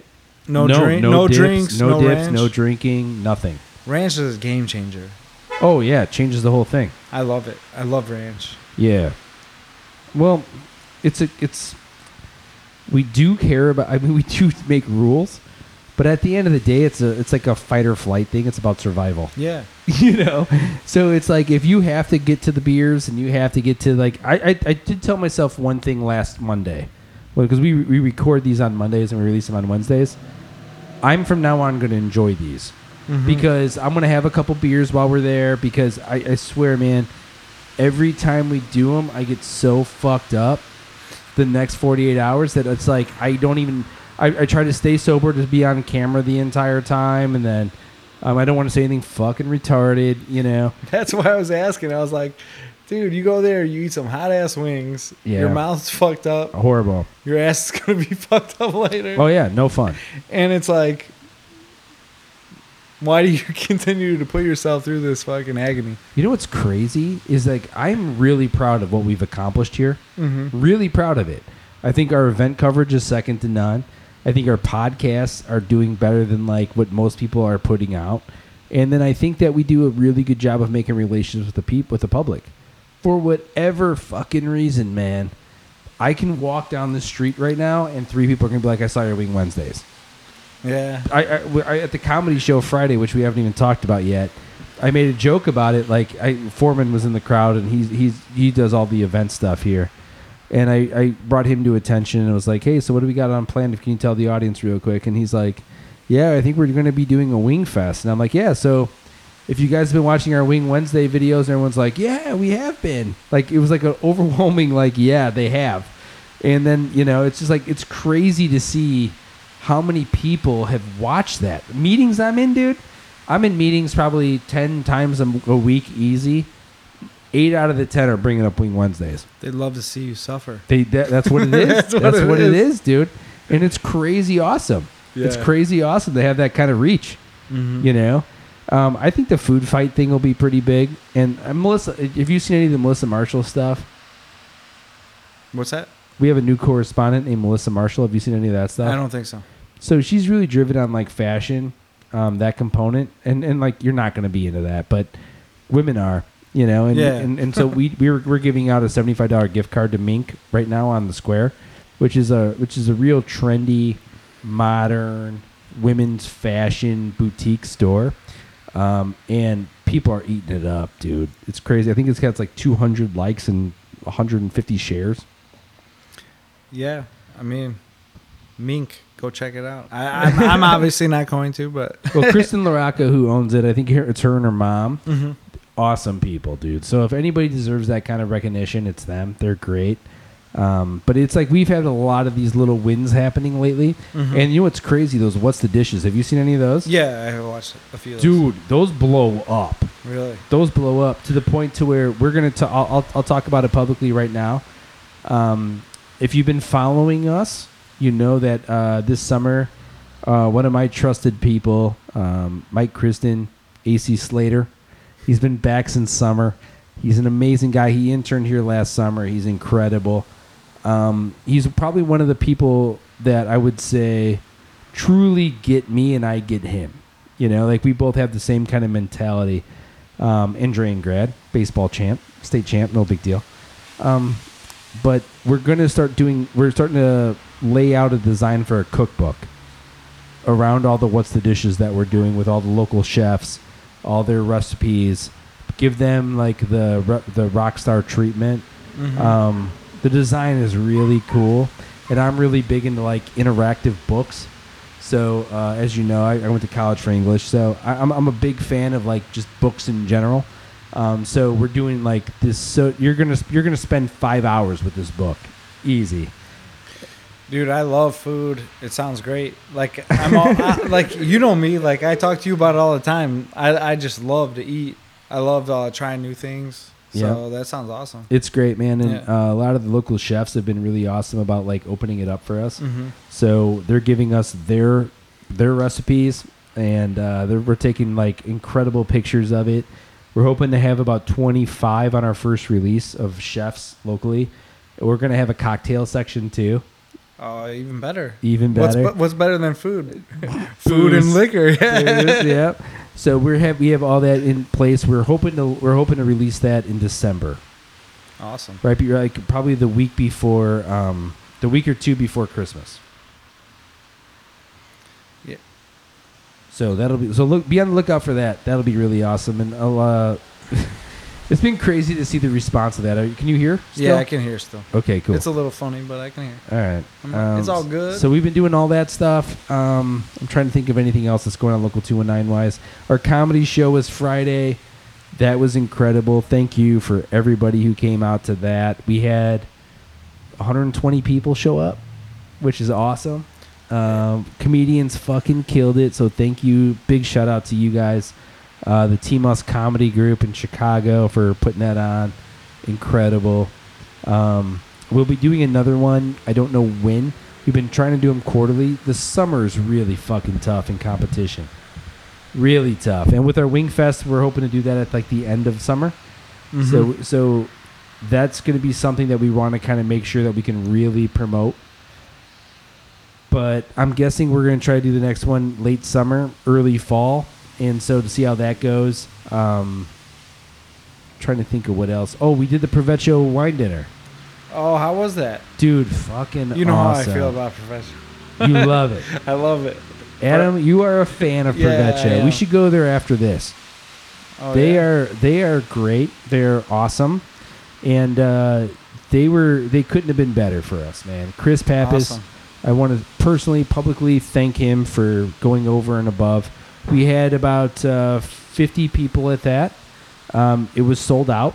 And when you're making a ticket at $125, you're never sure what that's going to lead out to. Yeah, right. Because it's a 5-course meal. It's cocktails for everyone.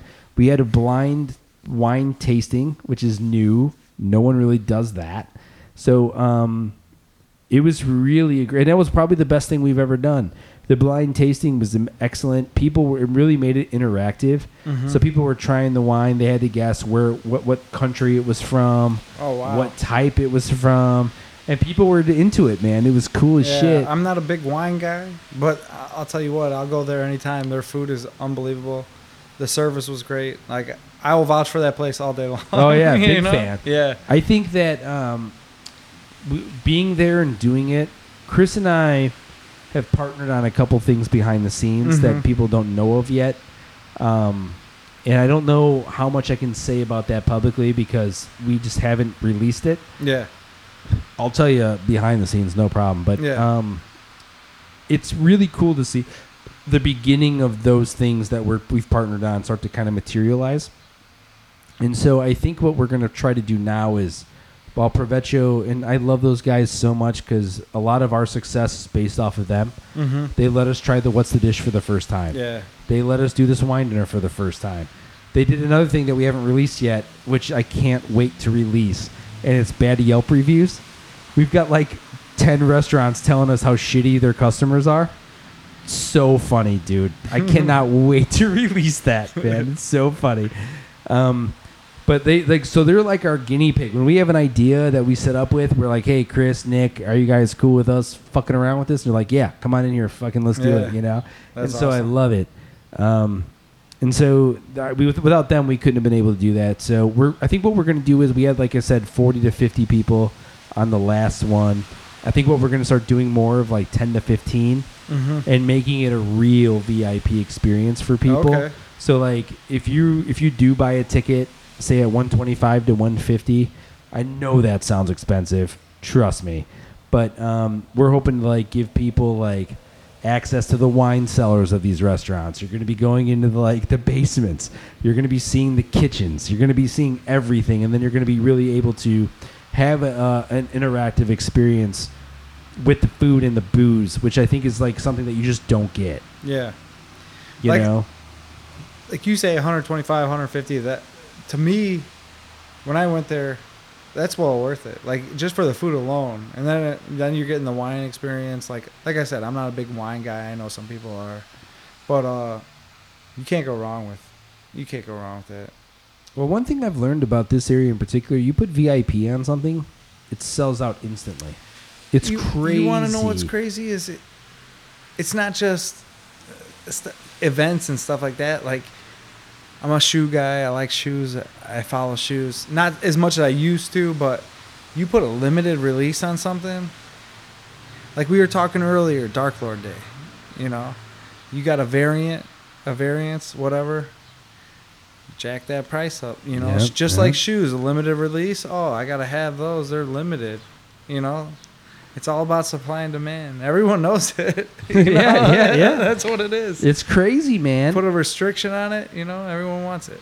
I can't wait for one day to take local 219 and take it to like local 773 or 312 and see the difference. Yeah. Because this audience makes you earn it, dude. Mm-hmm. They make you earn this shit. And we've got so much in the works, dude, that it's hard to like really articulate. That can really just stretch our exposure so many different ways, but it's crazy. I did one shoot in Chicago, and it was probably about 7 months ago. More than that. I didn't realize my dad passed away 6 months ago until today. Wow, that's crazy. That's crazy. That feels like a month ago, dude. So it was definitely before that. I want to say it was middle of the fall, and we were out there shooting this Chicago Safaris, which is this awesome tourism group that if you get a chance to ever do like a custom tour for, fuck the South Shore Brew Bus, fuck all those other ones. I'm telling you, this dude is awesome. Shay is a great guy. Do this. He will make sure you have a great time. This dude took us to Chicago. We went there to like 5 of the most Instagrammable places in the city. And dude, it was one of the best, by far the best things we've ever done. However, when we were at one of these downtown places, I want to say it was like the 3rd or 4th stop. It's been a long time, so I don't remember what the name of the bar was. It's a trendy spot. But we were there, and I'm not kidding, man. I had my DSLR camera, and I was just taking awesome shots, essentially. We're walking around. I must have been asked 50 times while we were there where this was going to be. People just be like, where's it going to be? Where's it going to be? Where's it going to be? I remember you telling me about this actually when it was going right after it happened. I don't remember where we were at, but I remember you mentioning this to me, and like you were telling me, like they kept asking me about like where is it going to be? Where Yeah, are we gonna dude, find this? it's crazy. Yeah. And so it's like, if that's the case, because Northwest Indiana is a tough market, man. We love authenticity. Yeah. Half the region wants to be called a rat for whatever fucking reason. The rat.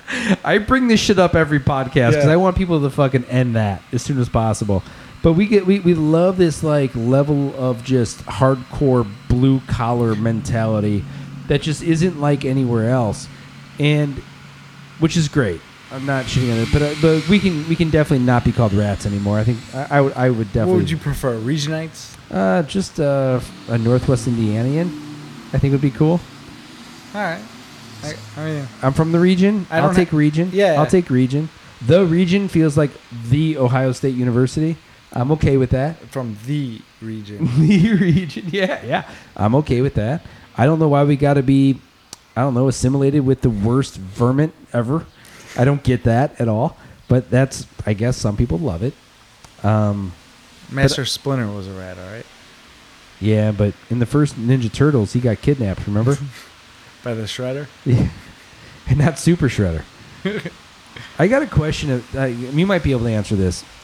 Why is it in those movies where there's henchmen, The Foot Clan? the Foot Clan in particular, at what point would you be a Foot Clan member? At what point are you like, you know what? I'm down to be evil. I'm down to fuck shit up. How much is that price You going want to to be? know what? Like, when you watch the original Ninja Turtles movies, like, remember, like, the Foot Clan, they went to that, like, secret hideout. They got, like, skateboard ramps and arcade games and shit. You know what I'm saying? That's pretty cool. So I think that's what it is. They cater to that younger teenage crowd, and they're like, hey, we'll give you video games and skateboards and pizza and shit. So that's If interesting. you, So you're if you go saying, fuck some people up for us. so you're saying the Foot Clan didn't know they were evil. They just thought they were having fun. No, I think they knew it. Like, you have to know, right? You're I don't know. You're going maybe, in like maybe they thought that the turtles were evil. Right? then they're stupid, right? Yeah, well, either way, they're still there. Having said that, like mutant turtles in the Foot Clan, like I'm not gonna lie. If you came to me right now and was like, "Hey, there's some fucking mutant turtles out there In my fucking sewer." wrecking shit," I'd be like, loving pizza. I want to fucking take them down. I'm a little interested in taking them down. And they take their orders from a mutant rat. What do they call that stuff? The ooze. Yeah, Secret of the Ooze. So, what makes the Foot Clan different than the diehard like henchmen, right? Because like that German guy had like a bunch of them, and all diehards really. You know what I'm saying? Like, why is there like 50 dudes who are willing to be like, "Fuck, what's right," you know? They gotta be. There's gotta be some kind of incentive, right? Stupid paid, money. right? Yeah, money. There's a word for that. What's it called when you pay someone to be a warrior or a mercenary? Yeah. Yeah. Yep. So I think that's part of it, but at the same time, it's like, I don't know, man. If I walk into a room and I'm part of the henchmen, the Foot Clan, and I walk into a room and I see 4 turtles beating the fuck out of everybody else I know, Probably out of there, right? I'm out. I'm fucking out, dude. I'm not going to be the one leading that fucking charge. I'll tell you that much. Cowabunga, dude. That dude's kicking from places I've never even seen before. Like, I'm out, Yeah. you know? That's funny. I love the Ninja Turtles, man. I used to watch that shit all the time. It's crazy how the young kids now still love him. And then they had what was it, Casey Jones? Oh, yeah. He's in the first one. Just hitting everyone with hockey sticks. Do you and remember shit. the plot of the first Turtles? I barely remember it. Yeah, I remember it a little bit. So it was, how did it start? I'm not exactly sure how it started, but then didn't they go after April at some point, and then they April got kidnapped for sure. So like I remember, and Raphael was all pissed off. Raphael's always. He was the one that had the crush on April, right? I think so. And I remember them being in April's apartment, right? And I remember April being kidnapped. And then I remember like your little like headquarters you're talking about. And then I remember like what was supposed to be Bebop and Rocksteady, but wasn't. It was like a turtle No, and some Bebop fucking. and Rocksteady were in the second one, in Secret of the Ooze. They kidnapped Master Splinter, I remember, because Shredder was there, and Shredder was like an Asian actor. Yeah. And he was slapping Splinter in the face and stuff. He was all chained up against that fence. Because they had, what was the guy's name? April's boss's son was in the Foot Clan, right? You remember that? Oh shit! No, I don't remember that at all. Yeah, I think That's so. intense. Yeah, so he found, I don't know, man. I'd have to go back and watch the movie. Me too. But then they went to that remote location Yeah, they went to like a house to hide out, right? in the country or something. And that's where Casey Jones came in. Well, Casey Jones started fighting Raphael in the park. What? Or Casey Jones hit him with the hockey stick. Remember, dude? Yeah. He fought him in the park. He fought him in the park. I can't remember the exact like how it went down, but Raphael's out there looking for. I don't know if he was looking for April or Splinter. I can't remember. And somehow he comes across Casey Jones in the park, and Casey Jones starts calling him a tweaker or something. I don't know, but I remember he sweeps him with his hockey stick. It's crazy. I remember the word tweaker in particular. He starts hitting him with the hockey stick, sweeps him, and I remember him laying on his back, and they start fighting. Then somehow they become friends. I don't know. It's wild. Now that you say that, like I kind of want to go watch the movie. So how did the first movie end? That's crazy. They got Splinter back. I know that. I remember they had to go into that fucking like realm of whatever the fucking foot soldiers were. Yeah. And remember there was that one scene where like that fucking turtle comes out. That's like a mutant turtle. That's 2. I'm telling you, that's Secret of the Ooze. That's not Bebop and Rocksteady though, bro. Yeah, that's the one too, where you got Vanilla Ice singing "Go Ninja, Go Ninja, Go." Oh, that's 2 for sure. Yeah. Yeah, and then there's like that Asian kid who was the pizza delivery guy who was like also leading part of the plot. Wow. Right? And then there's the second one. I don't remember the third one. You don't even have to like talk about the third one. But the second one, the third one starts like with the living in a subway. But it starts with like they're in the bottom of like a bodega-esque place in New York City. It's like a mini mall, right? And then the turtles are like there's like a bunch of break-ins going on during that, and I think it's all foot soldiers. Then the turtles come down, fuck it all up, right? And like end their little bullshit, and then like the pizza delivery guy comes into the plot at that point. But then they end up in a lab somehow where the ooze is getting put out. Yeah. What's with these sequels going ooze, by the way? Ghostbusters 2, Ninja Turtles 2, same time period? That's what it was. It was about the ooze, man. The river of ooze underneath New York City for both of those? Yeah, ooze, man. Gotta watch out for the ooze. Gotta watch out for it. It turns you into crazy, apparently. So they get into that, and then is ooze like steroids, basically? Yeah, I think that's what it is. You know what? If we were in college right now, I could do a 30-page paper on how ooze represented the steroid era of baseball. Exactly. I'd be into that. But I don't understand. Like, so, like the plot of the second one is that break-in scene in the mall down below the basement somewhere in New York City. The lab, I think the turtles get there late because the ooze has already been broken into. Mm-hmm. Then what the fuck happens after? I don't remember anything that happened. I don't remember. Honestly, I cannot tell you anything about the second one. I remember fast forward to Turtle and some other fucking mutant coming out, wanting to fight the turtles. I remember Vanilla Ice, and I remember Shredder dying and punching his fucking fist through the thing. And then, or is that the end of the first one? Is Shredder punching the top of the first one? Dude, this has been a long time. We're going to get fucking blown up on Twitter for this. Yeah, hopefully like someone can tell us what's going on because I don't remember. And I used to be into it. I had all the movies on VHS. I'm not talking about DVD, guys. Oh, yeah. Yeah.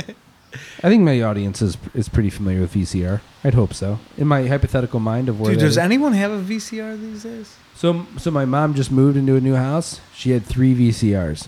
3 of them. Yeah. I don't have a VCR. I know that. I can get one. I mean, I have access to one. I could for probably sure. acquire one. But Do you want to play a quick game? what's that?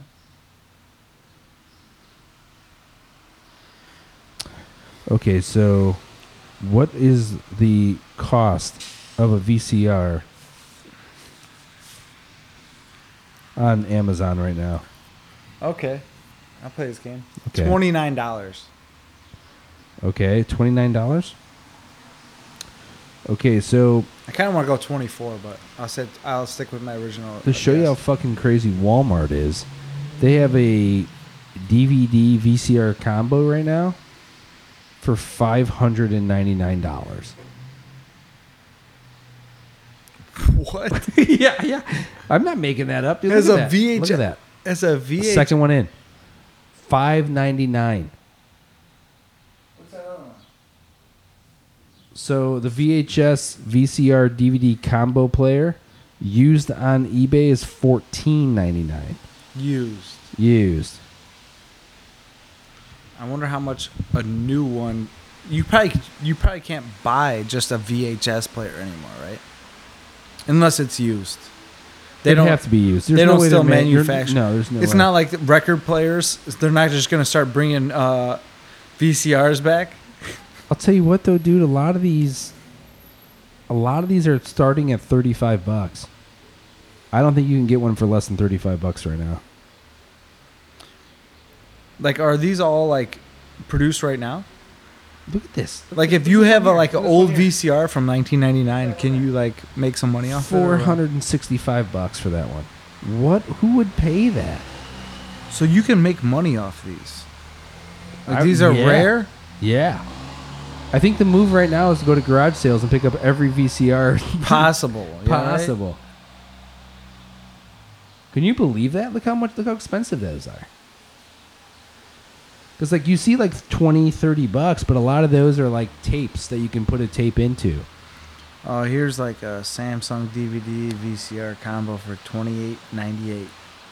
That's a good price. So have you been to Monticello to see Grandma?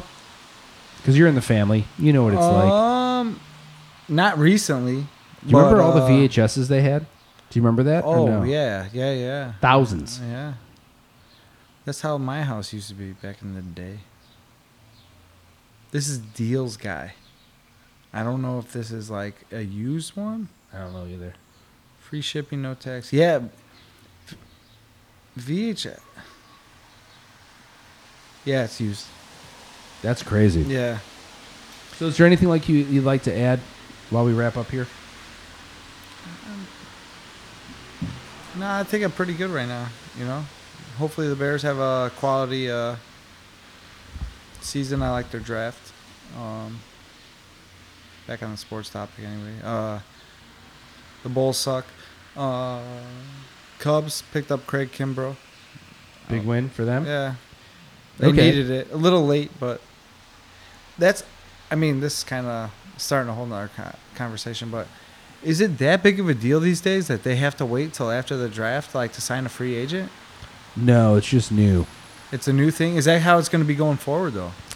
If you're a free agent in baseball, it's the worst place you can be. And the reason why is because guys like Scott Boras and these other agents who've been just like holding these teams hostage for so long, the teams are starting to fight back. That's what you're seeing. Yeah. It's understandable. I mean, do you think it's going to be a trend going? Yeah, going 100%. forward? Until they fix the free agent rules, it'll be that way. Guys like Craig Campbell in particular is like he's on the downward side of his career. And you're going to say he's not, but he is. I'm not saying he is or isn't because I honestly haven't watched him that much. So his but he's like, velocity's- what, 31, 32 years old? Yeah, his velocity is starting to trend the opposite way where it should be, at least as of last year. Still a World Series winner last year. However, I would like to kind of point out Exhibit A that when it came down to clinching the World Series, Craig Kimbrell was not responsible for the last 3 outs. They brought Chris Sale in to do it, which is okay. I understand that that's Chris Sale, but if you have like Mariano Rivera, there's no way anybody's dreaming of bringing in Mike Mussina to close in the last fucking 3 outs. Do you know what I'm saying? Touche. So I think he's on the downward side of his career, and so that didn't help at all. He's been throwing for a long time. So I think you've got that component working into it. And then the Cubs are a really weird thing because they've kind of hamstrung themselves in so many different deals. I mean, if you look at it from a Cubs perspective, though, like they need a closer. Like they don't have anybody. They tried relying on Brandon Morrow. Hasn't been there for basically 2 years now since they signed him. He pitched like maybe 20 games last year. And can we please do something? I mean, I'm not a Cub fan, so I have zero emotion in this, saying this. But throwing 5 in a third innings and walking 4 and striking out 3 is not a quality start. Can we please stop sucking Yu Darvish's dick for doing that? please. I don't know who's sucking you Darvish's dick. But it's not me, all right? I swear, I turn on Comcast Sports and it's like, oh, he threw 5 1/3 and three fucking walks and 2 Yeah, they get a strikeouts, and little, they're like, like, oh, he's he's on the back on the rebounds. Like, if that's the barometer of good pitching at this point, And to his defense, his number, like, his start was maybe, 5 1/3 with, 5 strikeouts and 3 walks? that's lame. I mean, don't get me wrong. Zach Plesac in 3 starts is outperforming him by tenfold. I'm not An apologist? excited about his outings lately. Yes, he's gotten better than he was, but that's not saying much. He didn't do shit last year. You know what I mean? He sucked. And he started out this year, and he was walking a ton of guys, not making it. But if you can go deeper in the games, and if you can get a win out of them, I'm not going to complain. What is he like? Basically, he's like their 5th starter right now. Yeah, he's getting a ton of money, and he's underperforming his his contract. But you got to take what you can get out of him, right? So just take a mental note. The players that Theo Epstein and that regime has signed in free agency have all underperformed. Just take a mental note of that. Not all of them. Yeah, all of No. them. Who hasn't? Who's come up big? Jason Hayward's playing half of his contract right now. Yu Darvish is playing half of his contract right now. 2. Yeah, who else have they signed? A bunch around of the infield. A bunch of little relievers. Wilson Contreras, homegrown. Chris Bryant, homegrown. Whatever they got at shortstop, homegrown. Descalso's been all right. First base, homegrown. Who else did they get? Albert Almora Jr. Zobrist. Solid. Not this But year. Zobrist Not is- this year. Not the What's last up 2 with that, years, though, really. dude? First of all, that He's was old as fuck. I guess that was the reason they were able to sign Kimbrel. That's what they're saying, because they're saving it's either 7 or 9 million, not paying Zobrist while he's on the. I don't know what kind of list it is. Ben Zobrist is old as fuck. But Like crazy old, dude. He's already been playing since 2007. he was having a decent year. He was a good pickup for them. Hell yeah, for what they And needed. then John Lester was a good pickup. Solid. David Ross for the year 1 he year. was there. Yep. I would argue that probably Hamels and Quintana have been Yeah, solid. Hamels has been, but those were trades. If you're Right, not, if you're talking right. trades, Arrieta was a trade. Yep. He was quality. Before the run. Arrieta was a trade before the run. I think this organization, But without Arrieta, they don't have a championship. so far, up into my I'm not emotional about it. I'm Chapman not a Cubs was a fan. trade. I think this organization and this upper management in particular really fucking sucks at bringing in the pieces they need to bring in to make this a dynasty. That's me. I think they've made a couple mistakes. And by a couple, I don't consider Jason Hayward a mistake. They Okay. won a championship with him in his first year there. So is that a mistake? It's only a mistake because it's handcuffed them to be able to make improvements across the field. And the other thing that I don't completely understand is, and this might be a Joe Madden question more than a Theo question, a Jed Hoyer question. What the fuck is the deal with having every single position player play 3 different positions? At one point, do you not just let people play the position they're supposed to be playing? I think that is a Joe Madden question. It's ridiculous. It's ridiculous. Chris Bryant should be playing third. Actually, I'm okay with Chris Bryant playing left field. But then again, at that point, you got to figure out where you're going to put Schwarber, which I'm okay with him being out of the lineup. get him out of there. Trade him. You I'll don't take need him. Bodie at third, Javier Baez at short, Addison Russell at second, while Zobrist is out. Or I'm still fine with Addison Russell. I don't care who's in there. People will be like, "Oh, he had the domestic violence and shit." They still got him on the team. Yeah. Why wouldn't you play him? Yep. I'm not gonna get into all the moral who's wrong, who's right. Supposedly he's taking care of his stuff, but Rizzo, and then I'll go with Bryant. I like Almora in center. I think he's a quality player. I think They got too many players playing out of position, and they never gave enough respect to the back end of the bullpen. The fact that Pedro Strop is still on this team after 4 fucking and years. if you look at it, there's their starting five, or their starters. They're all old. Yeah. You got Lester, Hamels, Quintana's probably the youngest one. You got Lester, Hamels, Darvish. Chatwood. Yeah, he's not pitching right now. Oh, Hendricks. Hendricks is probably the youngest one. He's the best.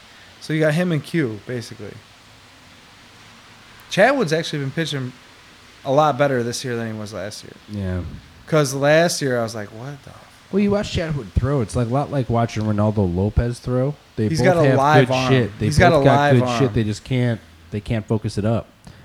They can't throw with any kind of accuracy, so it fucks them. What do they say? He's got good stuff. Yeah, that's the kiss of death.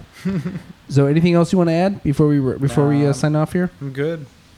We avoided the Fair Oaks conversation, which I'm glad we did. Yeah. Just because people are really hot topicing that right now. It is a sensitive subject, right? Yeah, let's just let that breathe for a little while, then we'll come back to that one. Yeah. But Adam, thank you for coming on the podcast. Oh, thanks for having me. The 68th podcast, and so it's been crazy that it's been that many already. The 68th, according to Alan. The 68th. All I'm right. about 100 in now for all the podcasts around. Nice. So if you are listening to us, thank you. We do have a couple things, so we're going to get a quick summary of what we talked about. We talked about Bulls. We talked about finals. We talked about Cubs. We talked about Wingfest. We talked about your love for Lauri Markkinen and Yeah, we talked a little bit of a everything. little bit of everything. So thank you for listening. There is one more thing I'll throw on your radar. We have a full functioning website now, which we haven't released to the public, so check that out. Oh, snap. It's big and it's fun and it's awesome. So check it out. Thank you for listening, and we'll talk to you soon. Later.